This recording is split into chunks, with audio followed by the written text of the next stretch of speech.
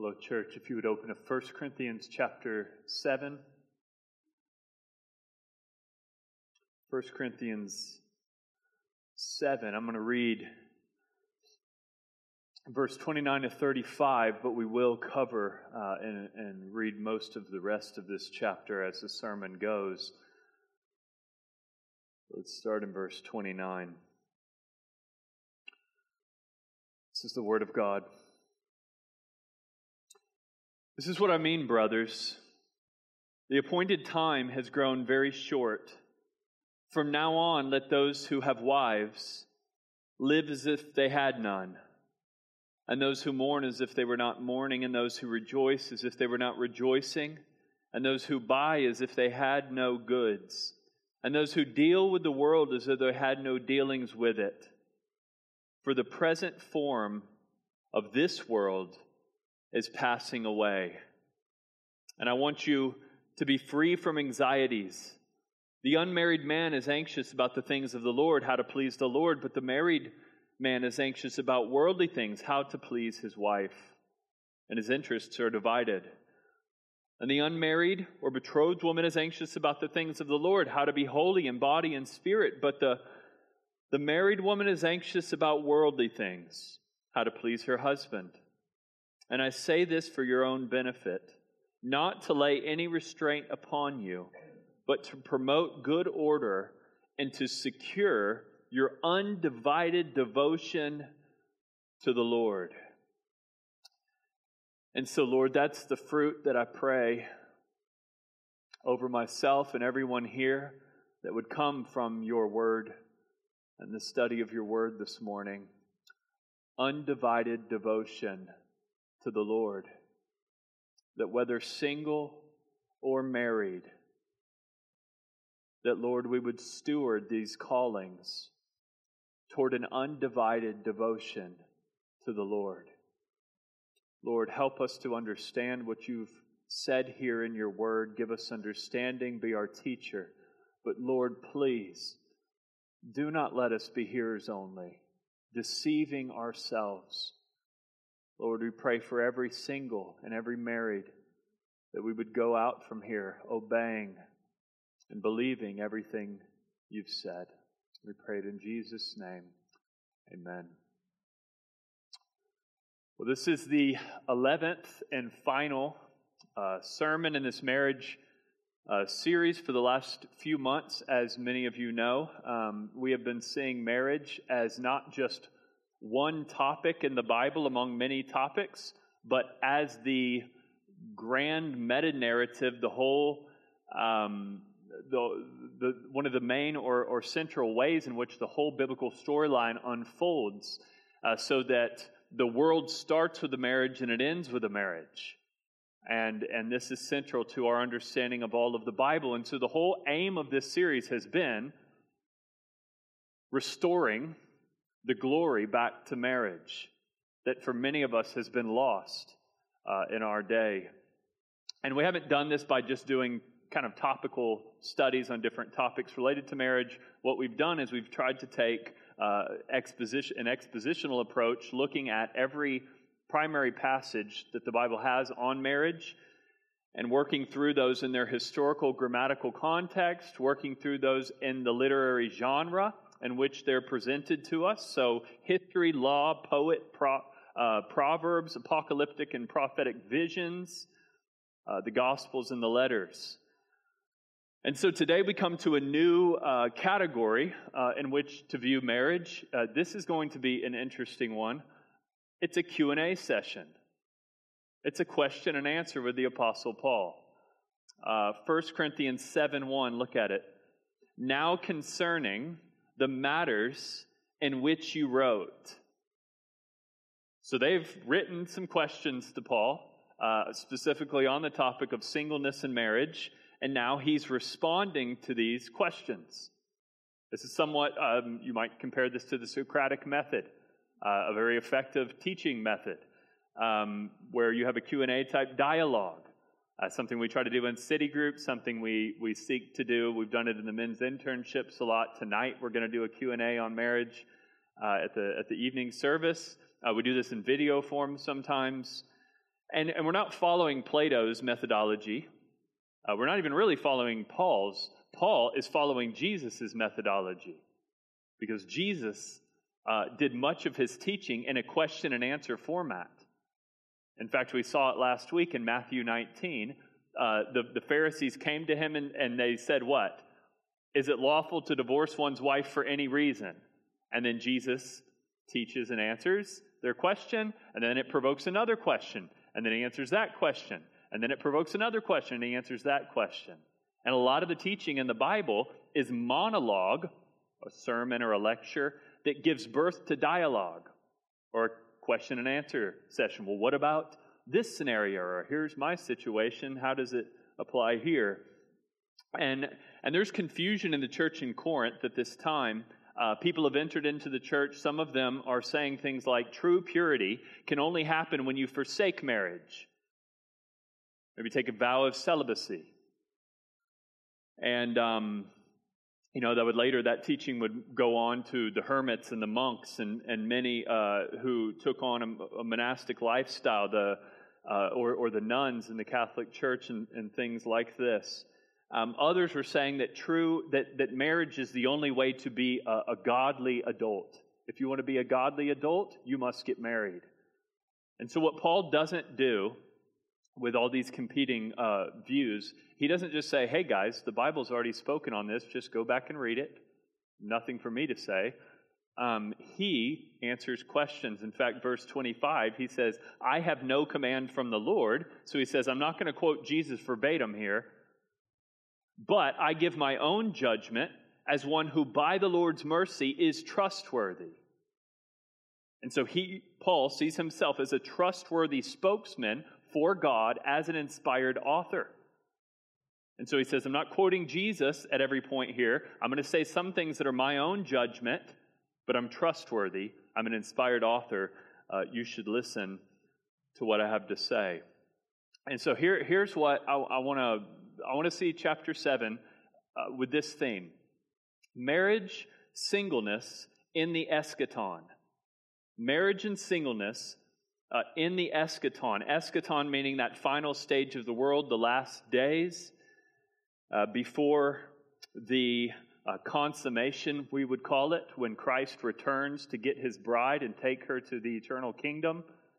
What does marriage and singleness look like in the Eschaton before the consummation? Paul's essentially saying you need to view everything in light of the brevity of life, how short and passing life is.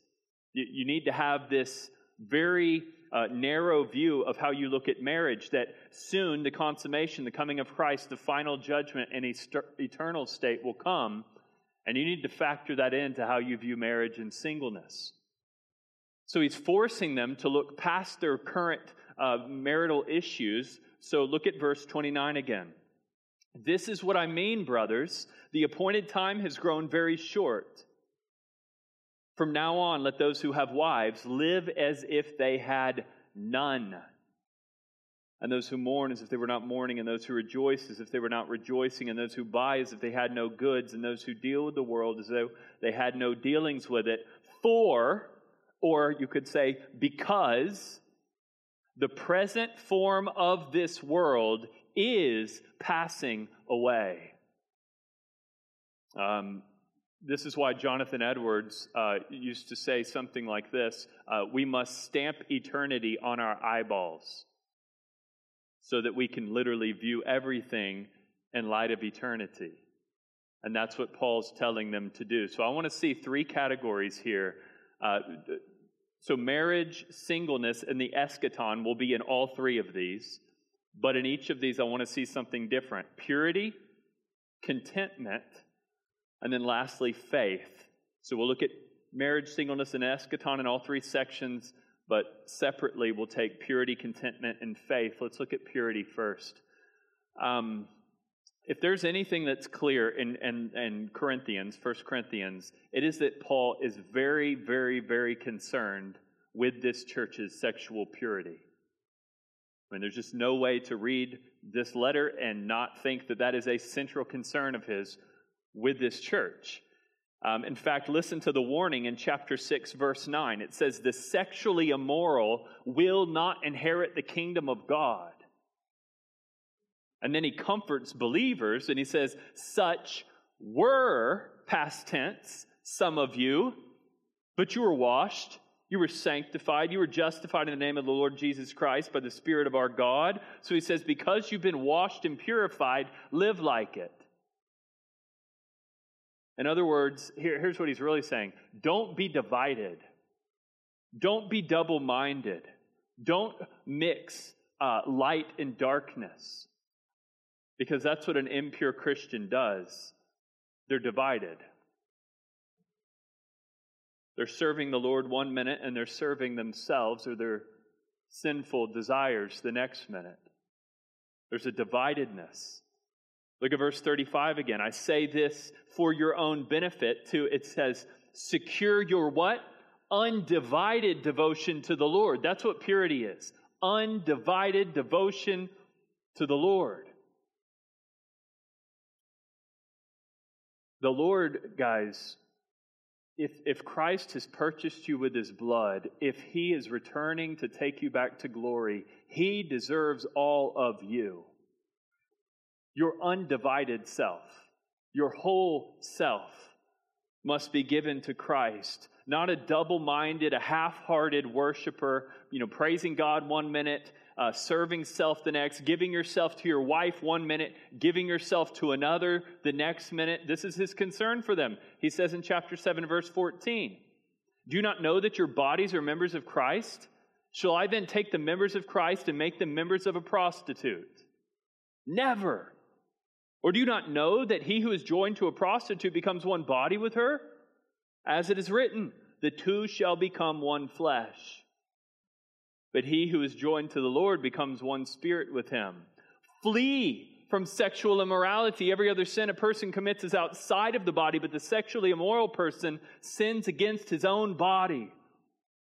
Or do you not know that your body is a temple of the Holy Spirit within you, whom you have from God? You are not your own. You were bought with a price, so glorify God in your body. And so His aim in all of this with purity is an undivided devotion to the Lord, to, as it says in Romans 12:1, offer your body as a living sacrifice of worship. That's what worship is. It's not just singing songs. It's offering your body as a living sacrifice of worship to the Lord. And here's the connection I want to make. That's what marriage is too. Marriage is an offering yourself fully to your spouse, not in an idolatrous way, but offering yourself to them physically and sexually and to them alone. That's what marriage is. Many of you have read that book by Tim Keller and Kathy Keller on marriage, and they mention in there about how they would do counseling sessions with couples, and couples would come to them for marriage counseling, going through difficult things. And their primary little homework thing that they would do with couples is they would say, well, what we want you to do is go home and don't come see us for 2 weeks. But every night, we want you to come together sexually. Not seeking to please yourself, but only your spouse. Do that every night for the next 2 weeks, and then come back and see us. And then the couple would come back, and they said this was very common that the couple would say, that drastically changed our marriage. That may sound shocking to some here, that they would give that type of counsel to couples. But what they're actually doing is saying the exact same thing Paul is saying in 1 Corinthians 7. What does it say in verse 2? Because of the temptation to sexual immorality, each man should have his own wife and each woman her own husband. Listen, the husband should give to his wife her conjugal rights, not privileges, rights. Likewise, the wife to her husband. For the wife does not have authority over her own body, but the husband does. Likewise, the husband does not have authority over his own body, but the wife does. Do not deprive one another.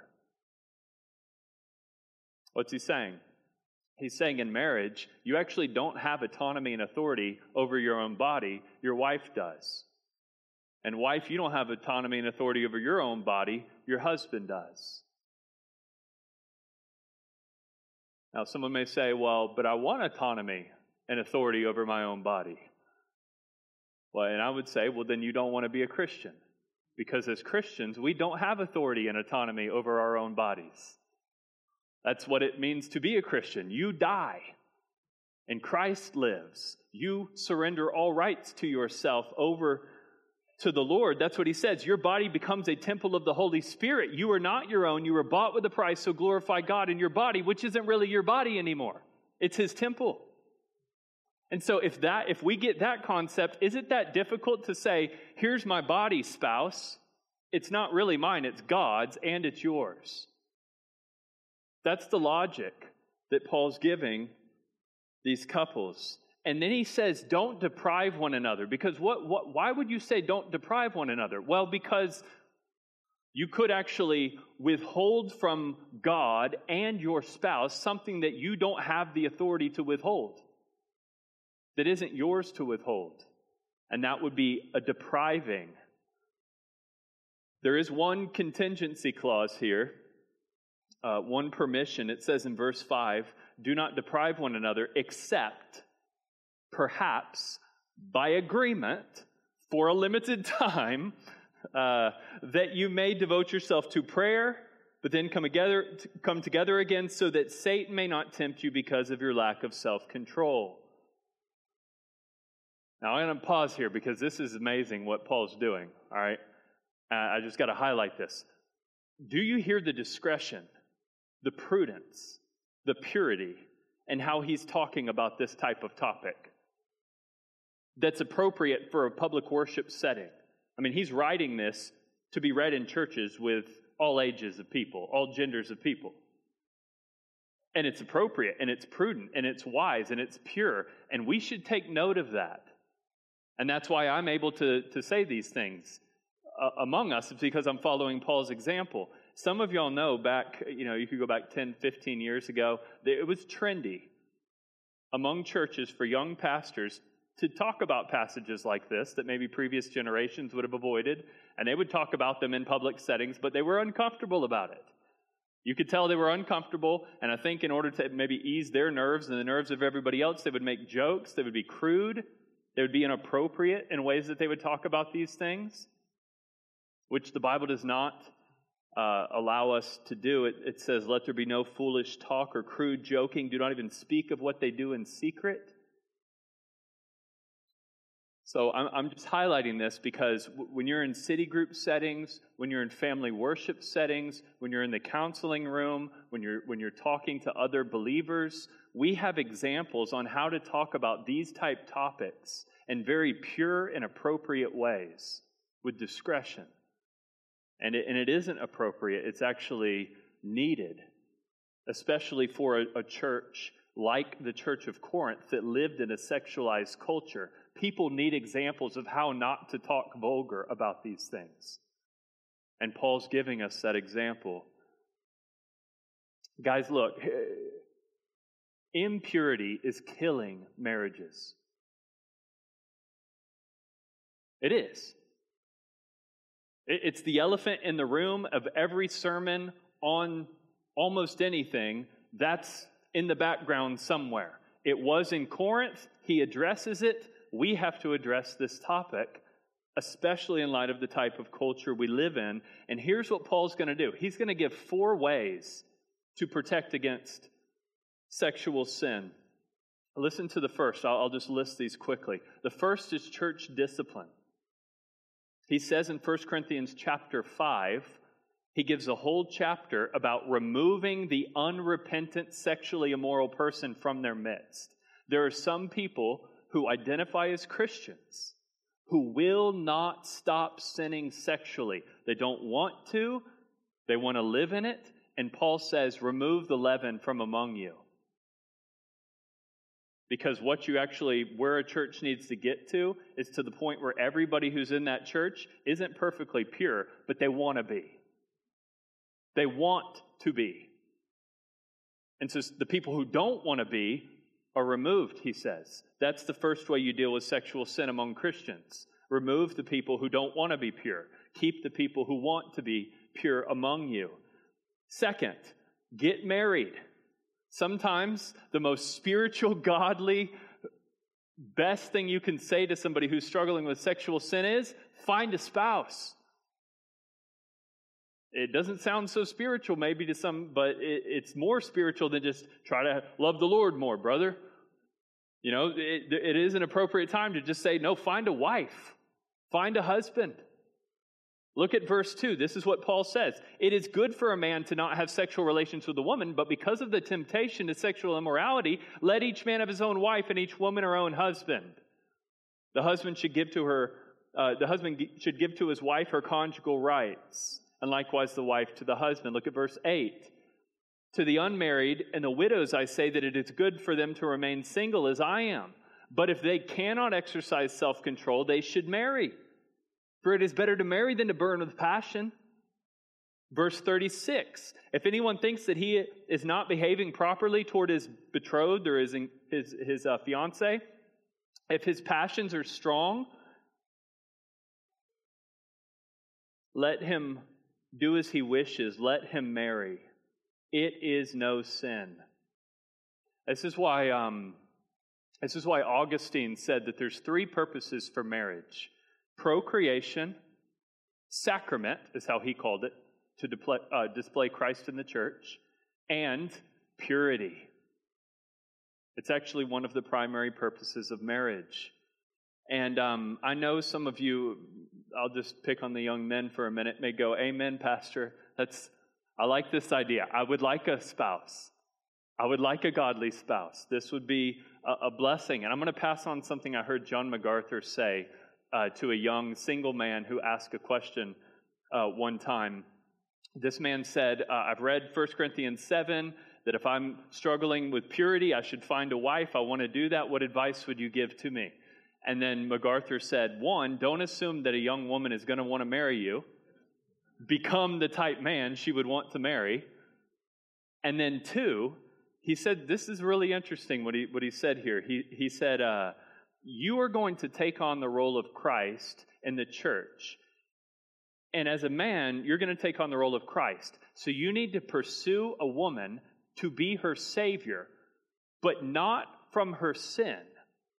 You need to find a woman you can save from her loneliness, from her fruitlessness, that she won't be able to bear children, that she'll have certain longings for companionship and intimacy that can only be fulfilled in marriage.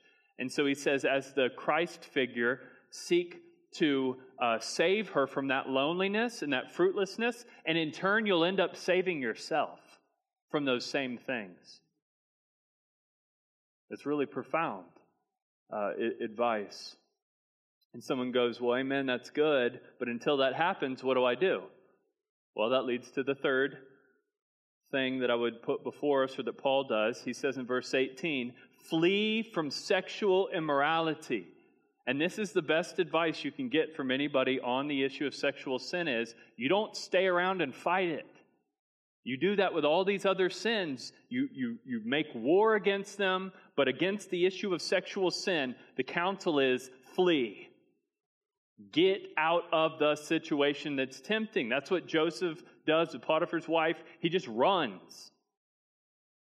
You don't seek to do battle with this particular sin. You flee. Fourth, the gift of singleness may be a way to remain pure. The gift of singleness. I'll point this out because I don't have time today to deal with this in depth. But if you want to read more on singleness, I would highly recommend John Piper's book called Momentary Marriage. He has 2 chapters on singleness that I think are really good. And he's essentially showing how in the New Covenant, Paul has spiritual children in order to fulfill the Great Commission and to fulfill the creation mandate through discipleship in the local church. He points out how Paul had companionship, a helper fit for him, among the fellowship of believers that mitigated loneliness to some extent. And Piper explains even the prophecy. There's a really significant prophecy about the new covenant in Isaiah 56:4. It says, to the eunuchs, which would be a category of singleness, who keep my Sabbaths, who choose the things that please me and hold fast my covenant, I will give in my house and within my walls, so in my kingdom, a monument, a name better than sons and daughters, a name better than biological children. I will give them an everlasting name that shall not be cut off. That's what Matthew 19, what Jesus is talking about when he says there are eunuchs who have been so from birth. There are eunuchs who have been made eunuchs by men, and there are eunuchs who have made themselves eunuchs for the sake of the kingdom of heaven. Let the one who's able to receive it, receive it. Most haven't been able to receive it, or they'll twist and distort what Jesus is even meaning there. The Middle Ages, you have the monastic movement with the monks, and then you had the Catholic Church with priests and monks and nuns with their vows of celibacy. But listen, often and usually without the Spirit-enabling part, like Paul had, or John the Baptist had, or John Stott, or Amy Carmichael, or many singles who had a gift of singleness, which you go, how do you know if you have a gift of singleness? Can you remain pure? If you can remain pure in your singleness, you have a gift. That's a Spirit-enabled gift. If you can't remain pure, you aren't called to singleness, and you don't have the gift of singleness, and you should seek a spouse. So, let's let that drive us into this second point, which I think really becomes necessary in light of all of that. Marriage, singleness, and contentment, and the Eschaton. I have noticed over the years how Satan loves to whisper in the ears of singles, if you would only find a spouse, your life would be so much better. And how he loves to whisper in the ears of many those struggling in their marriages, if you would only get free from this marriage, then your life would be better. And listen, for any of those who are single here, I think one of the worst things, most foolish things a single person can do is look at a married couple and say, if I only had what they had, God has held that something good from me. Listen, that is very naive. Unless you've walked a day in that person's shoes, you don't know if they're experiencing a blessing or not. You can't assume every marriage is a blessing. There's marriages that you, as a single person, you wouldn't want a day in their life. It's the hardest trial you would have ever gone through. Be careful envying something you know very little about. I think this is Paul's concern.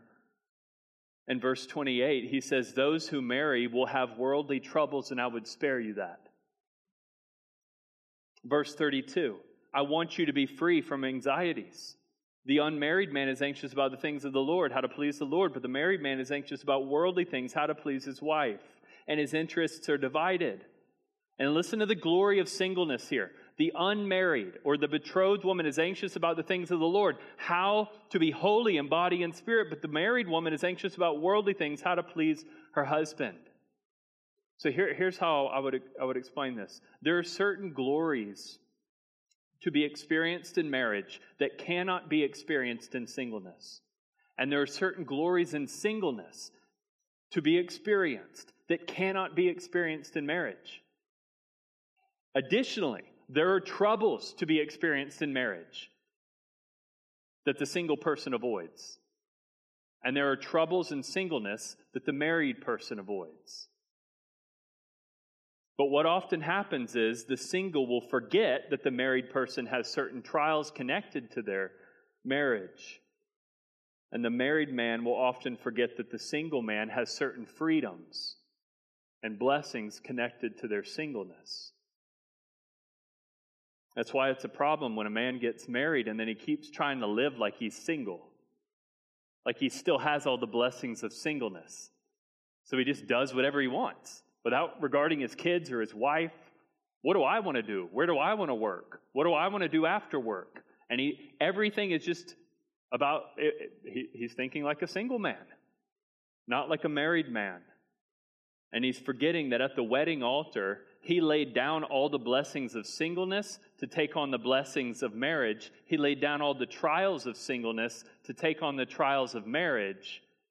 But there's a difference between these two callings. That's why Paul keeps saying, live in the condition in which you're called until you're absolutely certain that he's called you into marriage. And until you're absolutely certain that he's called you out of a marriage. With divorce or remarriage, which is what I mentioned last week. There's a section here, verse 10, I think gets into what we would call particularly difficult situations. So look at verse 10. It says, the wife should not separate from her husband, but if she does, she should remain unmarried, or else be reconciled to her husband. And the husband should not divorce his wife. I really believe that that is maybe the primary passage in the Bible that deals with domestic abuse. Besides God giving the government to punish it. We have right here, not biblical grounds for divorce, but biblical grounds for separation. Maybe a few months, maybe a few years, maybe indefinitely.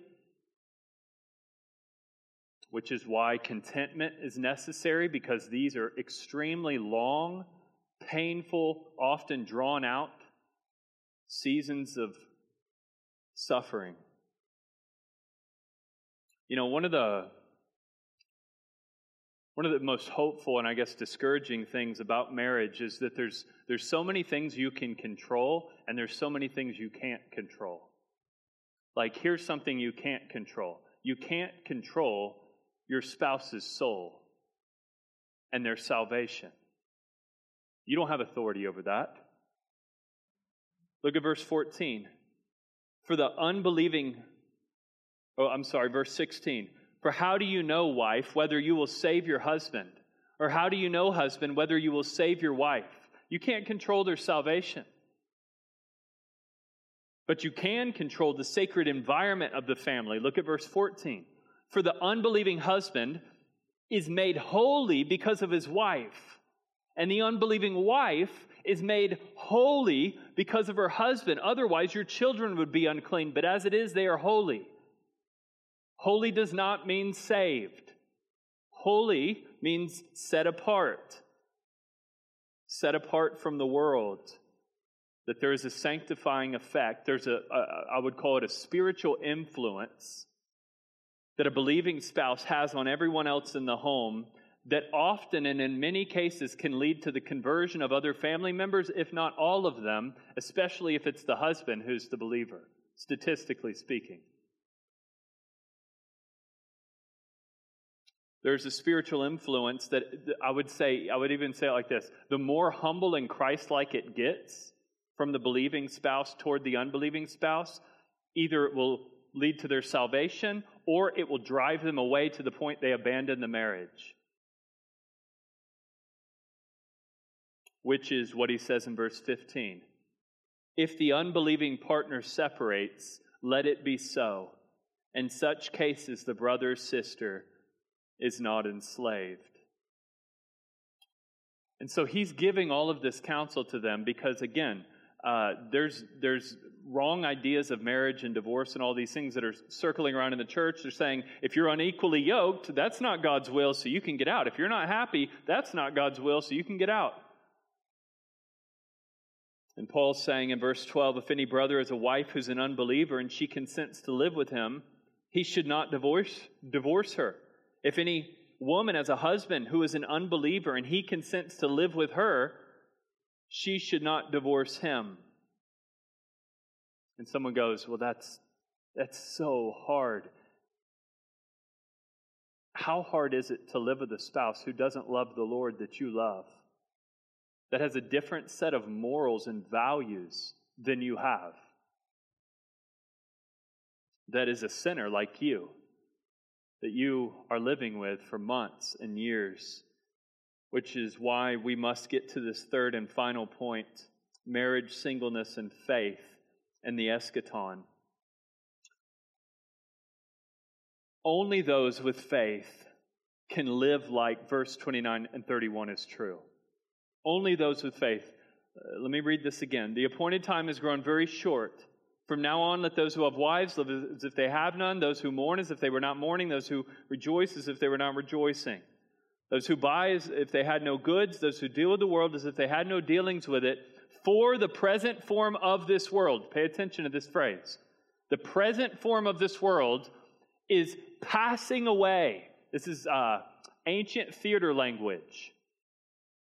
This is how Matthew Henry describes it, verse 31. The form or fashion is taken from the shifting scenes of a drama, where the scene eventually changes, the splendid pageantry passes, and all the things that allured and enticed us now pass away, and we pass to other scenes, succeeded by new actors and new scenes. And listen to how Matthew Henry, he quotes a famous British dramatist. All the world's a stage, and all men and women are merely players. They have their exits and their entrances, and one man, as in his time, plays many parts. And then Henry concludes, if verse 31 is comparing this present world to a play with many players and changing scenes, why fix our affections on what is soon to pass away? How anxious should we be to be prepared for the real and unchanging scenes of another world? Charles Spurgeon, in his 1850 sermon, described this in a gripping way. He said, this life is a series of multiple scenes that with each scene passing, it gets more and more real until the curtain closes and another scene opens. And here's how I picture this. Scene one, the first character that comes out onto the stage is what we might call the fool. The fool begins to view life as a hedonist. Someone who says, let us eat and drink and sleep around, for tomorrow we die. It's the frat boy hedonistic mindset. He immediately realizes, it doesn't take long to realize, this is empty. This is not the way to live. And he eventually goes, you know what? I think it makes a lot of sense to settle down with one person and to commit to one person for life. And then enters a new character, the married man.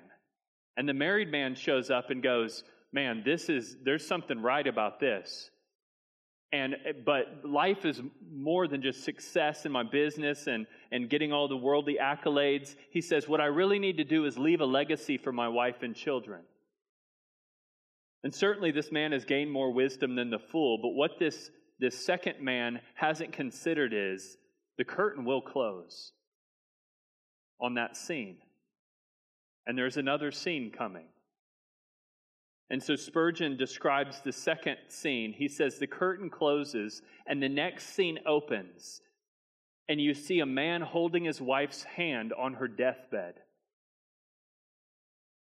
That is followed by two parents who show up carrying the lifeless body of their deceased child. The man did not factor in the second scene. He lived as if there were one scene. He lived as if his wife and his children were eternal realities, not passing and temporal characters. Guys, how many people are not prepared for scene two? They didn't think the curtain would ever close. They thought the form of this present world is eternal. It won't pass away. This is the man without faith.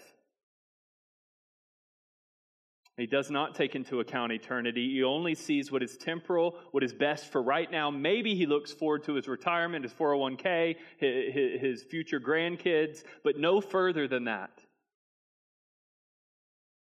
But the man of faith, Paul says, he's married as if he's not really married. He's doing his business, working his job, living his life as if it isn't permanent. It isn't forever. It's just the first scene.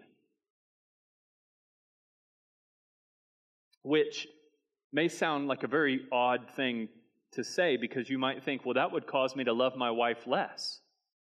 That would cause me to love my family less. I agree with Jonathan Edwards on this, that he actually would say, if you expand your capacities of love to love things that are eternal, that are beyond the temporal, you actually expand your capacities to love the things that are temporal. In other words, here's another way we could say it. There's never a conflict between loving God with all of your heart, soul, mind, and strength and loving your neighbor, your spouse, as yourself. That's not a conflict. That's how God designed us. Guys, you know this is truth, is it not? When you love the Lord with all your heart, are you not in those moments able to love your spouse better? Do you not love your children better in those moments? When you're not thinking in the temporary, when you finally fix yourself, there is an eternal God. This scene is going to move on. The curtain will close, and there's more to come. Whenever that lands on you, you love your wife and your kids much better. I mean, guys, how else can we understand what Jesus says in Luke 14:26? If anyone comes to me and does not hate his own father and mother and wife and children and brothers and sisters, yes, even his own life, he can't be my disciple. Guys, who will wake up and realize this little scene has an end? The curtain will close on wives and children and parents.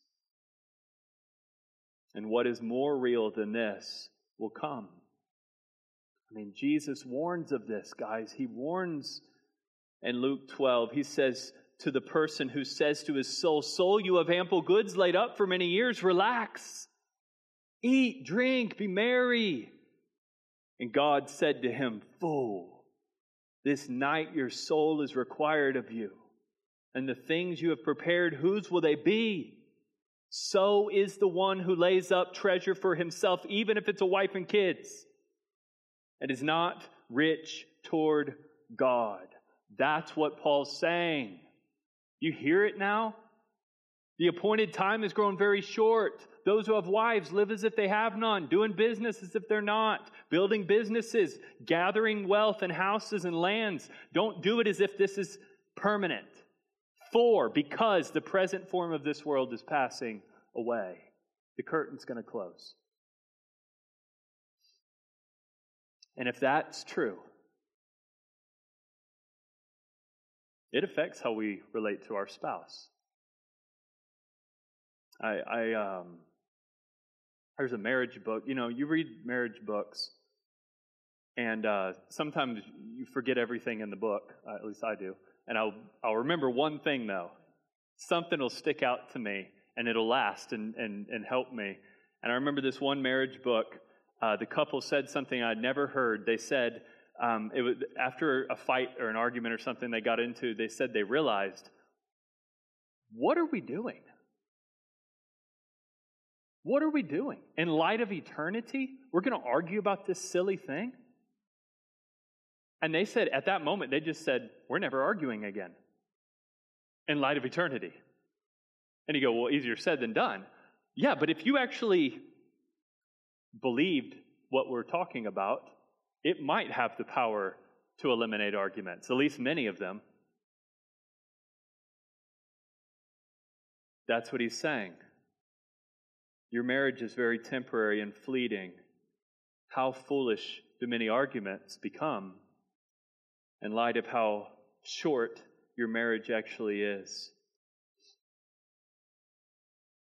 You know, faith has the ability to shrink many trials and conflicts and make many of them disappear, because faith doesn't keep a record of wrongs. It remembers the cross of Christ. Faith doesn't hold grudges and bitterness. It surrenders all judgment to the Lord. Faith reminds us that our acts of love and forgiveness will not go unnoticed forever. Faith says, even if my spouse doesn't care or notice that I did the dishes, or that I gave them that goodbye kiss today that they seem to not care about, or whatever the thing, it won't go unnoticed forever. It matters and will affect something in eternity. But guys, here's the problem, is that even among Christians, many marriages can't actually get to that point because everything is still about them. Because what really matters in the marriage is me, what I want, what I need. Psychology Today has an article called Why Marriages Are So Difficult to Sustain. And the first and fundamental problem this secular article gives is the modern stress on personal self-fulfillment. But guys, when one person walks by faith and not by sight, by feelings, by personal desires, when one person humbles themselves, that changes things. And look, I'll maybe say it like this. One can't become a good husband until he knows he's a bad one. One can't be a godly husband until he realizes, so often I'm devilish. One can't increase in fruitfulness in marriage until they look at their branches and see how little fruit is actually being born. That is the way of the kingdom. It's often down before up. It's often recognizing your weaknesses before you can receive His strength. It's wanting what He wants, that undivided devotion to the Lord.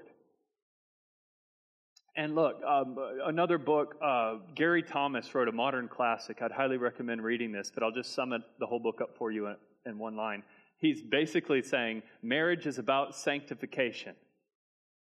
It's about becoming like Christ. And I don't want to argue with his thesis. I think he's largely right. I would just want to put next to that, marriage is not just about becoming like Christ. It's also about advancing the kingdom of Christ. Guys, you've got to have a purpose in your marriage bigger than your marriage. If your marriage is the biggest purpose of your marriage, it's not going to be what it should be. Many of you know Elizabeth Elliot and Jim Elliot.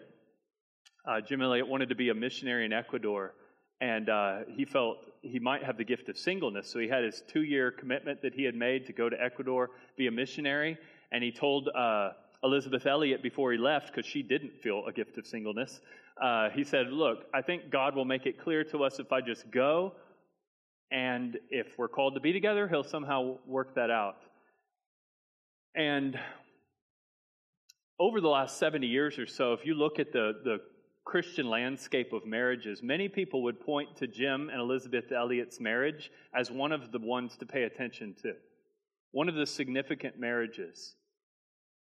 Well, why? It was a very short marriage. Was it because that they moved away to Ecuador to live happily ever after? And just focused on going to all the best restaurants and enjoying all the things together, having as many date nights as possible? Was that why their marriage is? No. Their marriage is significant because it wasn't about their marriage. They had a greater purpose. They had a greater aim for why they would actually come together and be married in the first place. The greatest marriages are not those who find their dream spouse who meets all their self-centered interests, wants, and desires. The greatest marriages are those who lay that down for the cause of Christ. Guys, in college, I'm almost done. I got to tell y'all, I've tried to avoid talking about myself in this series at all or our marriage, but I got to share this story quickly. So in college, I had these feelings for Priscilla that were arising. And I knew her, and if anybody knew me in college, I had an undivided desire and devotion to the Lord that I viewed something like feelings or desires for a spouse as hindrances to my devotion to the Lord. So I would go out to this field every night, and I would pray, make me single. Give me the gift of singleness, Lord. I don't want to think about a girl. I don't want to get married. Because in my mind, I thought only a single person can really have an undivided devotion to the Lord. This is the greatest prayer God never answered for me, to not give me that request that I sought heaven night and day for. He didn't turn my heart. In fact, He made me love Priscilla more, and I soon realized you can be married with an undivided devotion to the Lord, but you need to find someone who wants to advance the kingdom of Christ with you. What does it say in Genesis 2? A helper fit for Him, but not so they just enjoy Eden, eat all the fruit together, have little dates in Eden. To advance the creation mandate, to do the mission. That's why the helper was fit for him, to accomplish what God had called him to accomplish. And it's essential that we take on this mindset.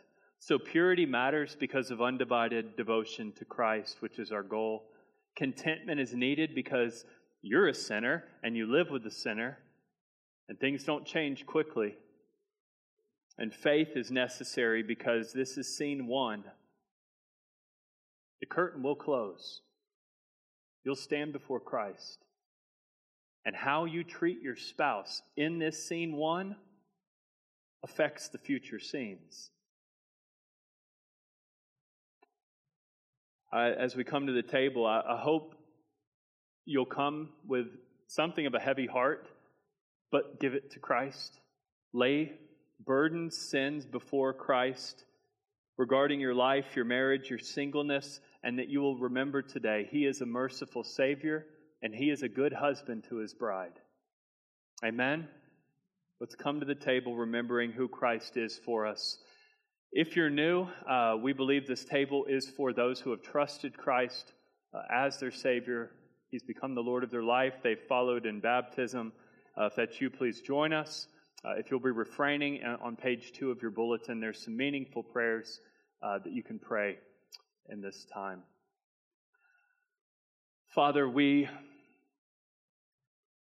thank you for the institution of marriage that is your design.